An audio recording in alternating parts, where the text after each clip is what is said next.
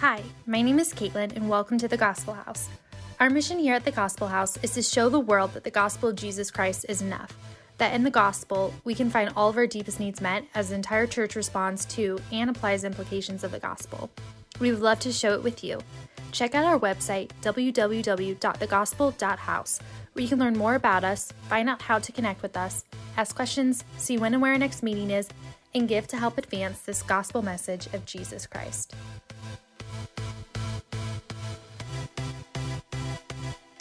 Good morning, everyone. It is good to see everyone here today. So today, we are going to close out our Why Revival Tarries sermon series. And don't forget that we are closing that out actually tonight. So we are having a service tonight at 6 p.m. We're going to be joining with Pastor Jared and Lauren, and we are going to have our own little revival night.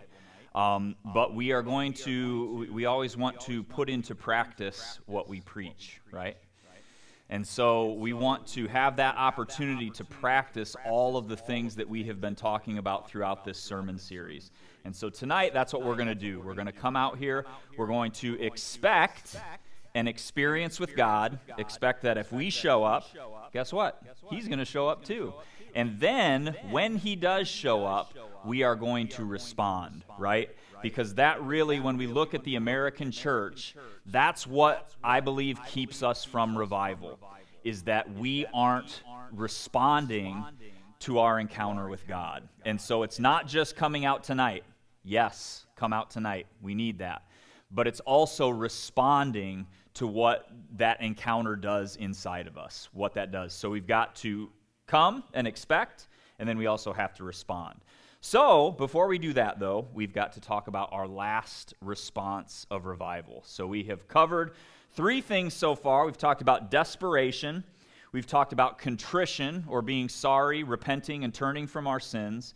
And then last week, we talked about, does anybody remember? Mark's looking it up. See, I forgot. I'm asking the question but I forgot what we talked about last week. Dependence. We talked about dependence. Thank you, Mark. Mark whispered it, and I heard it. So we talked about dependence. We talked, and really, that when we look at the landscape of church culture today, I think that's one of the biggest things that we're missing in this formula, is that in the American church especially, we have this self-made, self-reliant gospel that gets preached a lot, and it's very rare anymore that people preach that we need to be dependent on the Holy Spirit.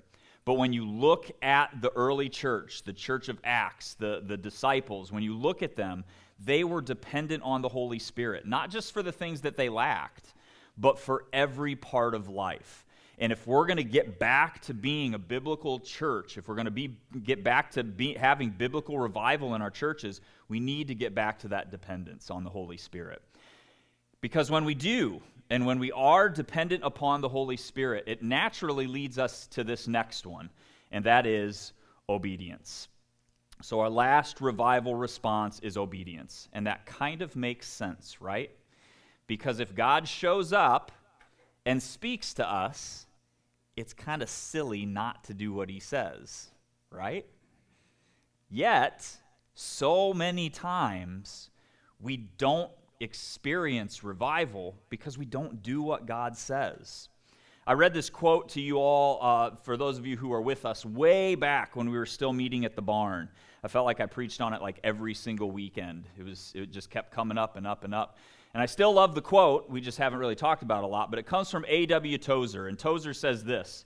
He says, "Prayer will become effective when we stop using it as a substitute for obedience." It's like a gut punch, right? Because so many times we do that as Christians, right? Not you all, just me. I'm the one who does it because I'm terrible. But so many times we do this where, God says, "Hey, I want you to go talk to this person." Okay, I'll pray about that, God. I didn't ask you to pray about it. I asked you to go talk to that person, right? And we use prayer. Well, guys, we're going to do a prayer night. Well, did God call you to do a prayer night, or did he call you to go out and serve the poor? And so we use prayer as this mask. And guys, it's the worst kind of mask, right? It's like we use God against God because we use prayer. And you can plug in any spiritual discipline into that. We're talking about revival, right? Let's talk about revival. Revival will become effective when we stop using it as a substitute for obedience. Because so many times in the church today, we cry out for revival. We cry out for God to show up, but we have absolutely no intention on doing what God says. Because guess what? God's told us what to do, right? Right here. He's told us what to do. We were just talking about in our Bible in a Year plan, we're in Micah. So I was talking with our kids last night as they were going to bed. They do their Bible in a Year plan the night before. And so they were getting ready to listen to it. And I told them, oh man, Micah 6:8, one of the best verses in the Bible. All right, I love it. And so, I was telling my kids about it. But look, God says in Micah 6:8, I have told you, O man, what is good. And what does the Lord require of you? But to do justice, to love mercy, and to walk humbly with your God. You want to strip it down to its barest form. There it is, right? But the question is, do we actually intend to be obedient to that call? When I cry out for revival, God, our church needs revival, in my heart of hearts, do I really intend to do justice, to love mercy, and to walk humbly with my God? Because guess what? 2 out of 3 doesn't cut it. Not when you're following Jesus, not when he has given you the power of the Holy Spirit to walk out his commands. It's got to be all or nothing. And so when we cry out for revival, we have to be ready to do what God says. We talked about this with Jesus at the tail end of last week. This obedience tied right into our dependence, right? Because Jesus was perfectly dependent upon the Holy Spirit, right? That was what we talked about last week. Every step along the way, Jesus says, I do not do anything on my own initiative, but I only do what the Father has told me to do, right? Yet we have Christians running around thinking, I know how to do this God thing. Y'all, Jesus was God, right? You guys know your Theology 101? Jesus, God, the same, right? And Jesus did nothing of his own initiative. Who the heck is Jeremy Allen Metzger running around saying, oh, God, I got this. I know how to do this. I'm going to do this. I got it. Are you kidding me? The Son of God didn't even do that, but laid it all down and was completely dependent. And that dependence led him to perfect obedience. And he will do the same in us if we will let go. So, our obedience looks like this. Today we're going to look at the first step of obedience, and that ties directly into what we talked about last week. We're going to talk about how to saturate that obedience once we've been given what we are to do. And then after that, we have to face the storm. So the first step of obedience, and we're going to go all the way back to week 1 on this. You guys remember week 1 of this sermon series? We talked about Isaiah 6. Isaiah has this incredible experience in the temple where God shows up. He fills the whole temple. Angels start singing, holy, holy, holy. All this crazy stuff going on. And this is Isaiah's response. First, Isaiah falls flat on his face, right? And says, woe is me, for I am undone. For I am a man of unclean lips, and I come from a people of unclean lips, and I have seen the God of glory. Right? And then right after that, as soon as Isaiah gets picked back up off of his feet, he says this, then I heard the voice of the Lord saying, whom shall I send, and who will go for us? Then I said, here I am, send me. Before Isaiah even gets any orders, right? We talked about this. He decided that he was going to be obedient. And this is the first step of obedience. We talked about this last week too. It's like, the dictionary definition, when it gives you the word in the definition, right? You look up in the dictionary, what's humongous mean? And then it says the property of being shamung. It's like, what? Right? I hate that. But that's what this is, right? What's the first step of obedient? Decide that you're going to be obedient. Right? We, like Isaiah, can make up our mind before God even asks that I am going to be obedient. That no matter what God asks, my answer is yes. We can make that decision. Jana and I, when we counsel people before their wedding, we've done a few of those here, but before we do it, one of the first things on our first meeting that we ask them, or that we tell them is, when you get married, you need to draw a line in the sand right now that divorce is never an option. And that sounds kind of silly, right? Because nobody goes into a marriage thinking like, oh yeah, I'm going to get divorced. It's going to be great. We'll make it about 3 years, and then I'm going to call it quits. Nobody does that, right? But there's something weird that happens when you draw a line in the sand and you say, no matter what, that's off limits. I am not crossing it. It's just off the table. And so we tell couples that we do their premarital counseling, take it off the table. It's not a joke. It's not a word you use. It's not anything. It just doesn't exist. And guess what? When things get hard, guess what's not an option? Where you've drawn that line in the sand.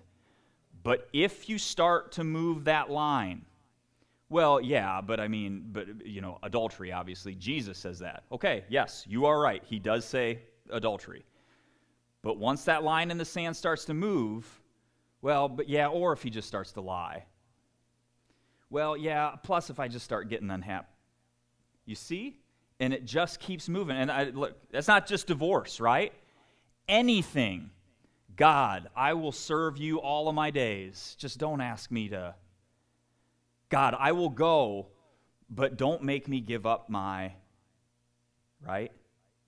Those dangerous 3 dots that we put at the end of our prayers.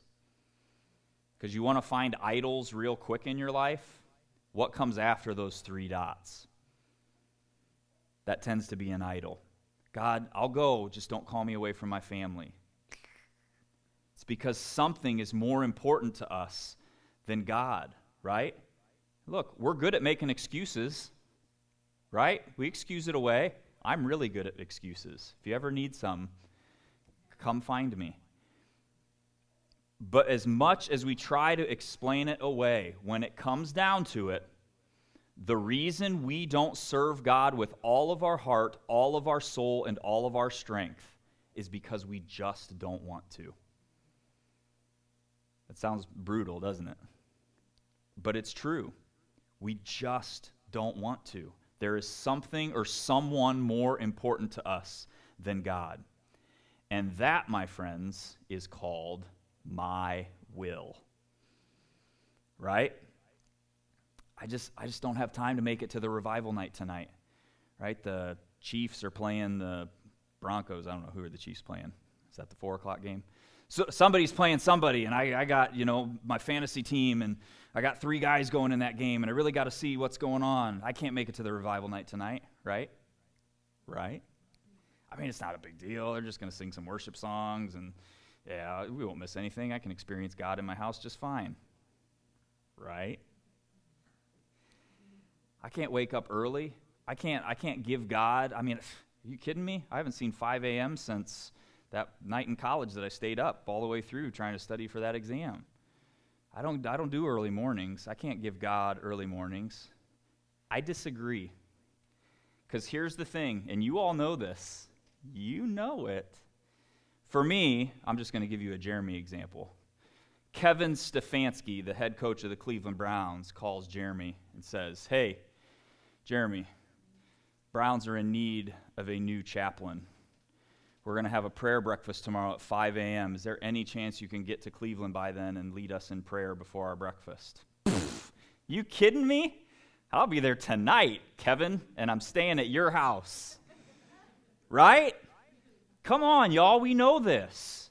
The President of the United States calls you up and says, "Hey, I need you in D.C." Okay, maybe you don't like this president, But the last president of the United States calls you up and says, hey, I need you in D.C. at 4 a.m.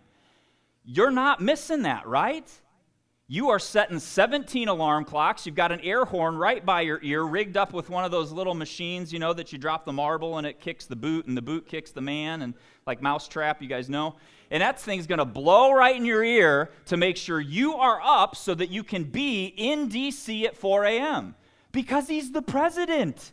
I'm not going to miss that. This is the God of the universe that we're talking about. And so many times, he is the absolute bottom of our priority list, isn't he? That's cheap grace, y'all. In this cheap grace culture we have, you know, because what? Well, Donald Trump's not going to forgive me, but God will. And that's the problem. Well, Jesus forgives me. He doesn't need me up at 5 a.m. And that's the problem. I'm super passionate about this, if you couldn't tell. I made a decision. Some of you know this. This is my origin story. You know how superheroes have their origin story? This is my origin story. Maybe it's a supervillain, but this is my origin story.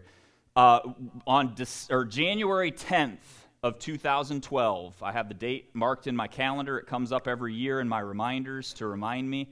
That is the day that I went all in for God. I decided I'm done messing around. And what it was for me back then, I never got up early. I just couldn't do it. I actually used to work, my professional job as a college student was donut hustler. I was a donut hustler. I sold donuts to people, and so I was up early for that. I can't tell you how many times I slept through my alarm. Probably should have been fired, but I wasn't, praise God, because they needed people to sling donuts. But I wasn't an early morning person. Anybody who was a customer at that donut shop, I'd sincerely apologize because I was grumpy just about every day I had to be in there at 5 o'clock. But I wasn't an early morning person. But on January 9th, God convicted me on this, that if I have a meeting with a potential job, like a job interview or whatever, I'm never showing up late for that, right? We know better than that. So why am I doing that to God? Why am I giving God my scraps? And look, guys, I had all the boxes checked. I'd read through my Bible in a year. I'd done it. I prayed when I had time. You know, I did it. But it was never a priority. And it definitely was never my first priority. So I set my alarm clock the night before. And I didn't set it for 5 o'clock a.m. I set it for 4:53 a.m. because I treated that meeting as if I was meeting the most important person in the universe, because I was. And so I got up early, I went out to the kitchen, I made my coffee, and for 3 years, y'all, for 3 years, that was what I did every single day. No weekends, no breaks, whether I was sick, whether I was healthy. For 3 years, I set my alarm clock. Now, some of y'all get up at 5 every day, and you're like, that's nothing. If it makes you feel any better, I do it at 4 a.m. now, but still, and I do let myself sleep in occasionally. But here's the thing. On January 9th, I decided I was done. I'm not messing around anymore, God. I am yours. And starting tomorrow, I am going to prove it by getting up every morning and spending time with you before I do anything else. Did I want to get up at 5 a.m.? No. I still love sleeping. Ask my children. Hey, Dad, what do you want to do? Sleep.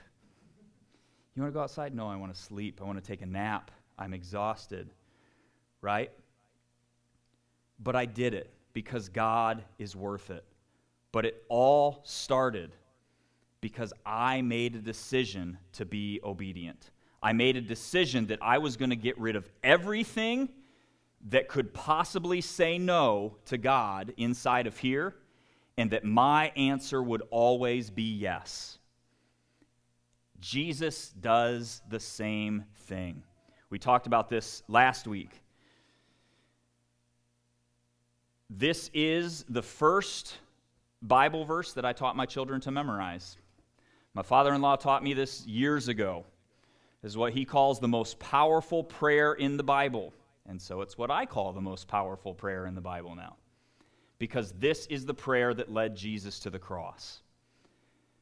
But what is so powerful about this prayer from Jesus? Abba, Father, all things are possible for you. Remove this cup from me, yet not what I will, but what you will. Jesus Christ facing the biggest step of obedience that anyone has ever faced in the history of mankind. Right? Anybody want to challenge that one? Hey, Noah, go build an ark. Hey, Moses, go part the seas. Those are hard calls, right?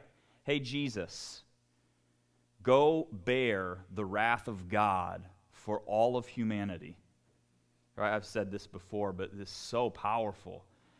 The wrath of God that would have poured out on me for all of eternity, Jesus took in a matter of hours. And not just for me, y'all, for everyone, right? That's how strong your Savior is. He took all of it on himself. See, here's the thing. Obedience is really easy when God is asking us to do something we want to do, right? If God is telling you, look at the church today, right? What's the most popular thing? The prosperity gospel, right? Follow Jesus and you get $1 million. Everybody obeys that one, right? We run after it because it's easy to follow God when he's telling you to do stuff you want to do, right? Jeremy, go be chaplain for the Cleveland Browns. Yes. Super difficult decision of obedience right there, right? Because we want to do it. But Jesus was obedient when he didn't want to do it. If you are obedient, if you go when you don't want to go, if you say yes when you don't want to say yes, then God has your heart across the board. If you are obedient in those moments, you'll be obedient in everything else. So a lot of what we're looking at here is that kind of obedience when you don't want to. But this is what Jesus did. He was obedient when he didn't want to. And here's the good news for us. Jesus took on a task infinitely harder than anything we'll ever have to do, right? Good news for you and I. God is never going to call you to bear all of God's wrath. That's a good thing, right? If you are in Christ Jesus, Jesus poured out that cup. It's gone. He drank it all. So there is nothing left of it for you to drink unless you are outside of Christ Jesus. And then in that case, you're not under that covering. I apologize if that offends you, but that's what the Bible says. But like we talked about last week, Jesus, in order to go to the cross, had to surrender his will. Even Jesus chose to be emptied completely of himself, right? Jesus' first prayer before stepping to the cross was, God, not my will. Why in the world? We're going to keep hitting on this. I'm going to hit it until it gets in there, right? Why in the world do we think we can take any other step? Yeah, eventually, if I do my thing, eventually it's going to come along with God's and they're going to emerge in this beautiful... Are you kidding me? I mean, ask anybody who's tried long enough, right? Yeah, I've done it my way, and it didn't work. Then I did it God's way. Wow, it works. If Jesus Christ had to surrender his will to get to the cross, we have got to surrender ours to get anywhere. This is the first step of obedience. Surrender, not my will. And don't stop praying it. We have this really weird thing as Christians where we think if we pray for something once, then we can just get off it, right? Not my will doesn't work that way. Because you aren't that strong. I hate to break it to you. What's Jesus say? What? He says, the spirit is willing, but the flesh is weak, right? Your man, nature, self-nature, the bad side, is strong. Which means we have to surrender it constantly. Look at Jesus in the garden from our scripture reading today. He prays this prayer 3 times, right? It tells us 3 different times he went away and prayed this exact thing. Y'all, if it took the Son of God 3 times to get rid of his will, it's going to take me a lifetime of praying it, right? And sometimes that's all my day is just praying constantly, God, not my will, not my will, not my will, not my will. And then I forget and get mad at somebody who's driving slow in the left lane on the interstate, and I got to go into the right lane to pass them, and it's just not my will, not my will, not my will, not my will. You all know. But this is how Jesus prays, and it's how we should pray, which leads us to point 2. Jesus saturates his marching orders in prayer, right? Jesus saturated his entire life in prayer. Jesus says to his disciples, my soul is deeply grieved to the point of death. Remain here and keep watch. And he went a little beyond them and fell to the ground and began to pray that if it were possible, the hour might pass him by. Like we said, Jesus does this 3 times. In Luke's account of the story, Jesus is praying and is under so much stress and anguish as he's praying, he sweats drops of blood. Has anyone ever done that? Right? That's some stress. I think I've got a lot of stress in my life. Crazy, right? That's how intense and fervent Jesus' prayers were. But look at what Jesus doesn't do, y'all. I'm going to crush this one once and for all. Jesus does not fake it till he makes it. Jesus doesn't even faith it till he makes it. That's a cute little turn that some people do, right? Just have faith, Jesus. God will pull you through. He doesn't do that, does he? He marches right up to the throne room of his Father and he says, God, I don't want to do this. God, please, if there is any other way, please, please let me go that way. I don't want this. Please. So much so that he is sweating drops of blood. He is absolutely broken before he even gets to the cross, right?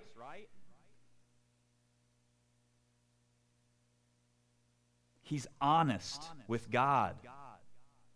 How many of us are that honest with God?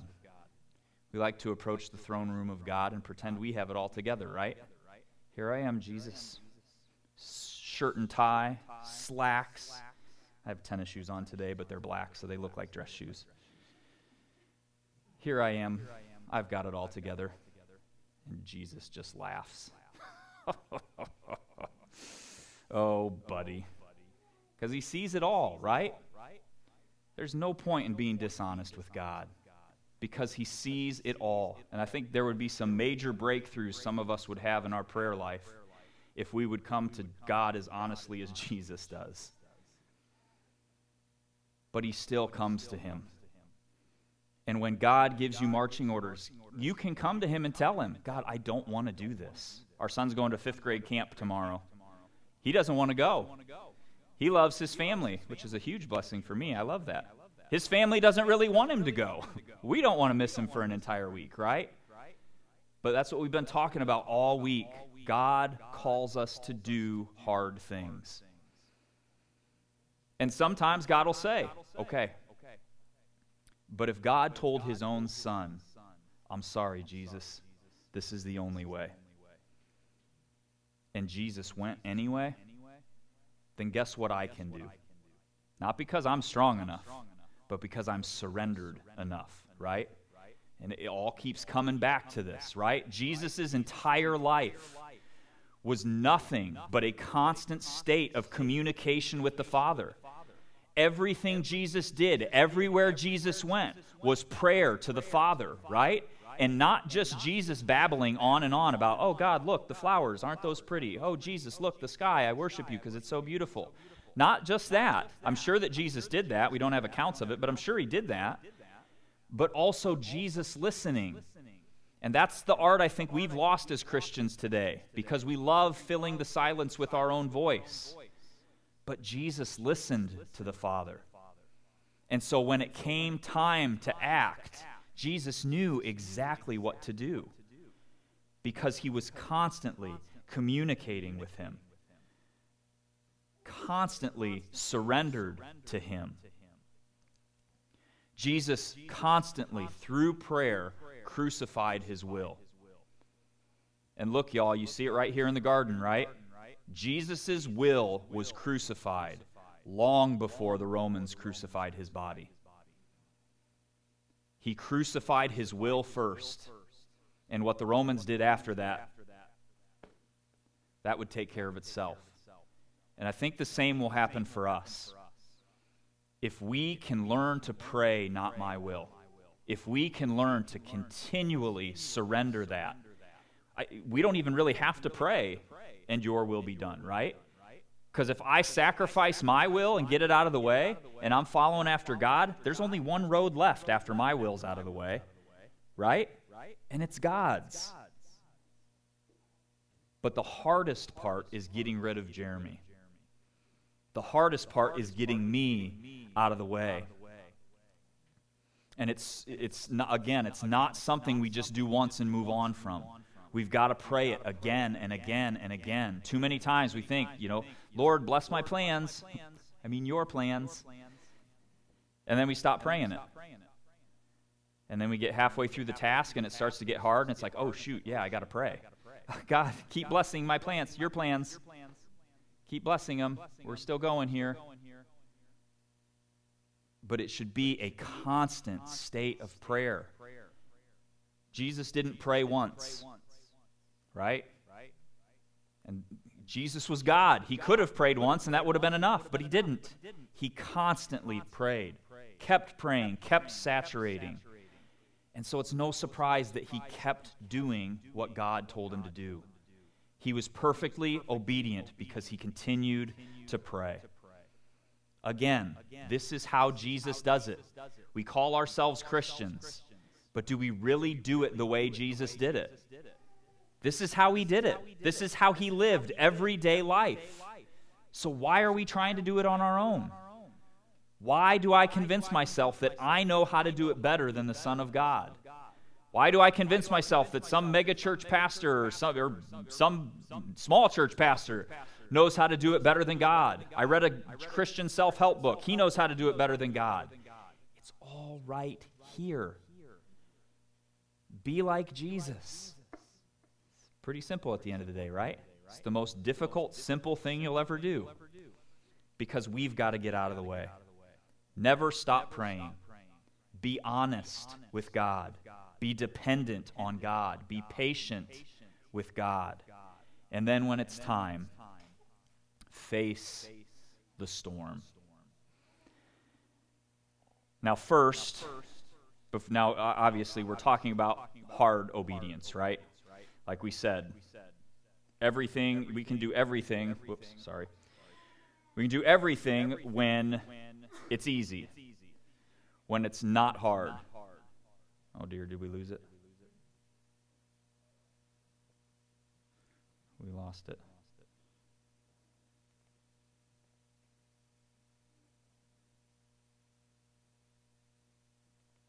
Well, I'll go without the PowerPoints. How's that sound? We don't need PowerPoints, right?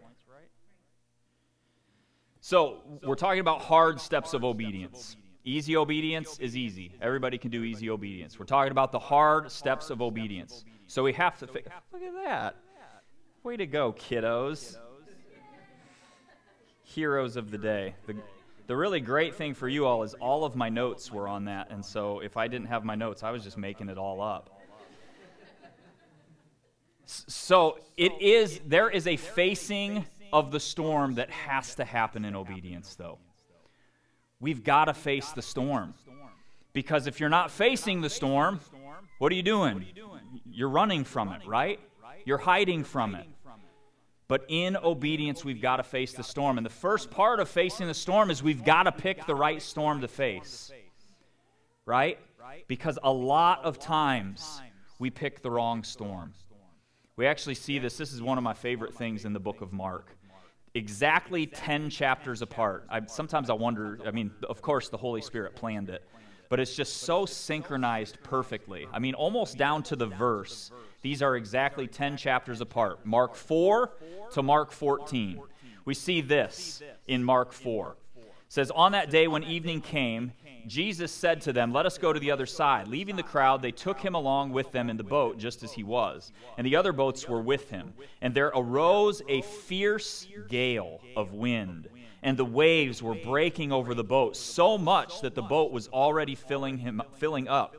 Jesus himself was in the stern, asleep on the cushions, and they woke him and said to him, Teacher, do you not care that we are perishing? And he got up and rebuked the wind and said to the sea, Hush, be still. And the wind died down, it became perfectly calm. And he said to them, Why are you afraid?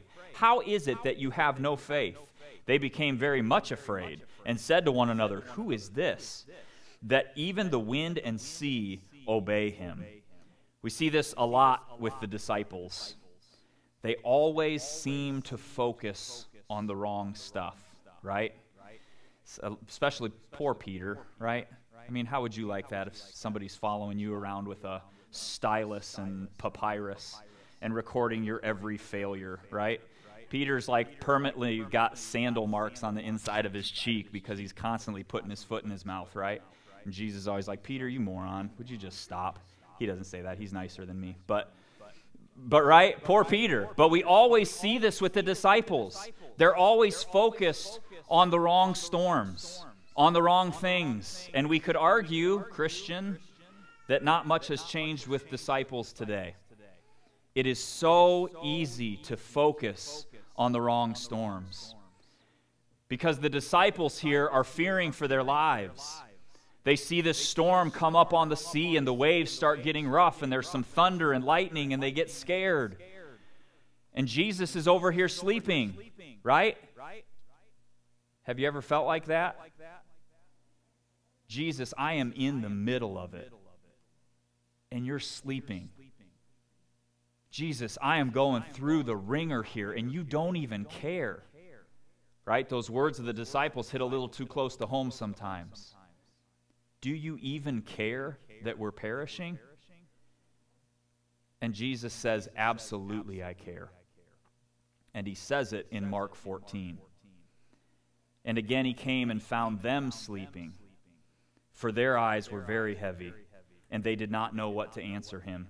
And he came the third time and said to them, Are you still sleeping and resting? It is enough, the hour has come. Behold, the Son of Man is being betrayed into the hands of sinners. Jesus Christ is facing the biggest storm in the history of the universe. All of God's wrath.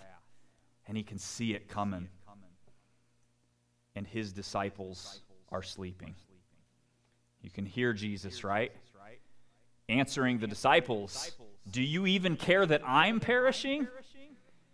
Because I'm about to give my life for you, and you can't even stay awake. Even Jesus' most devoted disciples, us today, we get so focused on the right here and right now, the temporal storms we face, this moment, this instant, this struggle. But in doing so, we end up facing the wrong storm. We end up fighting the wrong battles. We forget the first two steps of all of this. To stay surrendered, to stay emptied of ourselves, to stay in prayer. And so we face our storms. We fight our battles. We end up getting caught up in these cultural battles, these church wars, these political agendas. And the whole time, Jesus is asking us why we're sleeping through his battle, why we're sleeping through this storm that he has called us to face, that he took on himself on the cross. We've got to face the right storm. And that only happens as we stay continually plugged into him, walking in the Spirit, constantly in prayer. And once we're pointing in the right direction, once we're facing the right storm, then we do what Jesus did. And I love this. Jesus says, Get up, let us be going. Behold, the one who betrays me is at hand. Immediately, while he was still speaking, Judas, one of the 12, came up, accompanied by a crowd with swords and clubs, who were from the chief priests and the scribes and the elders. Look at Jesus here. I get this like Hollywood, like, the superhero on the eve of battle, like Batman standing above Gotham City, right? Jesus sees this storm coming. Here's what's crazy about this, y'all. We talked about this a little bit last week. We talked about, there's a spiritual element to the world that we don't get to see. We're not privy to yet. But, as far as angels and demons and all that stuff going on, I'm not a person who's like super, super into that, where like everything spiritual warfare, light bulb burns out and, it's the devil. I don't really do that. But there is a realization there that we've got to understand, that there are spiritual things going on around us that we won't know about until we get to the other side of heaven. Some people get glimpses into that stuff, but most of us don't know what's going on. Jesus here, facing this storm. Y'all, Judas shows up with some guys with clubs and spears, right? I don't even want to imagine the darkness of the army that was behind them. This is Satan himself with every single power of hell that he had available to him, coming at the Son of God. And what's Jesus do? Shrinks back, right? That's what the world thinks, right? Because the world looks at the cross, the world looks at this prayer of Jesus in the Garden of Gethsemane. They think, your Savior's weak. Look at him crying before he goes into war. You kidding me, man? Because I see Jesus sitting here, and he is rock solid. His disciples, who are all asleep around him, he says, get up. It's time. And you know what happens? Every single one of those disciples turns and runs. Jesus is left utterly alone. And he doesn't budge. That's your Savior. With all of the power of hell coming at him, he doesn't move. He faces that storm, and he is rock solid. And he's not turning away from him. He stares the enemy down, and he takes him on. Right? Jesus is resolved. Yes, he went to his Father, and he begged for any other way. But when his Father said there is no other way, he said, all right, then it's on. And he stood his ground, anchored. He was relentless. He was going to pursue this to the bitter end. And guess what he did? He did pursue it to the bitter end, right? He stood his ground. And guess who showed up? Because while the enemy put him in the ground and the world said he was dead and weak and mocked and said, this is your Savior, this is who you serve, 3 days later, the power of God reached into that grave, reached into hell, and ripped Jesus up and stood him victorious above every power of the enemy. Forever. Forever. Jesus took it on, was 100% obedient, and God showed up. Ladies and gentlemen, do you know how you can face these storms? Do you know how you can stand undaunted, unmoved by whatever God tells you to do, no matter how hard? Because God will show up. Just like he did for Jesus. He has promised us that. And this is exactly how God has called us to face our obedience. Not in fear, not in trembling, but in power. Not in my power. I'm not strong enough to do it on my own, but in his power. I can face anything he throws at me. Now, we got to draw the line here. This does not mean that you will always be successful. Right?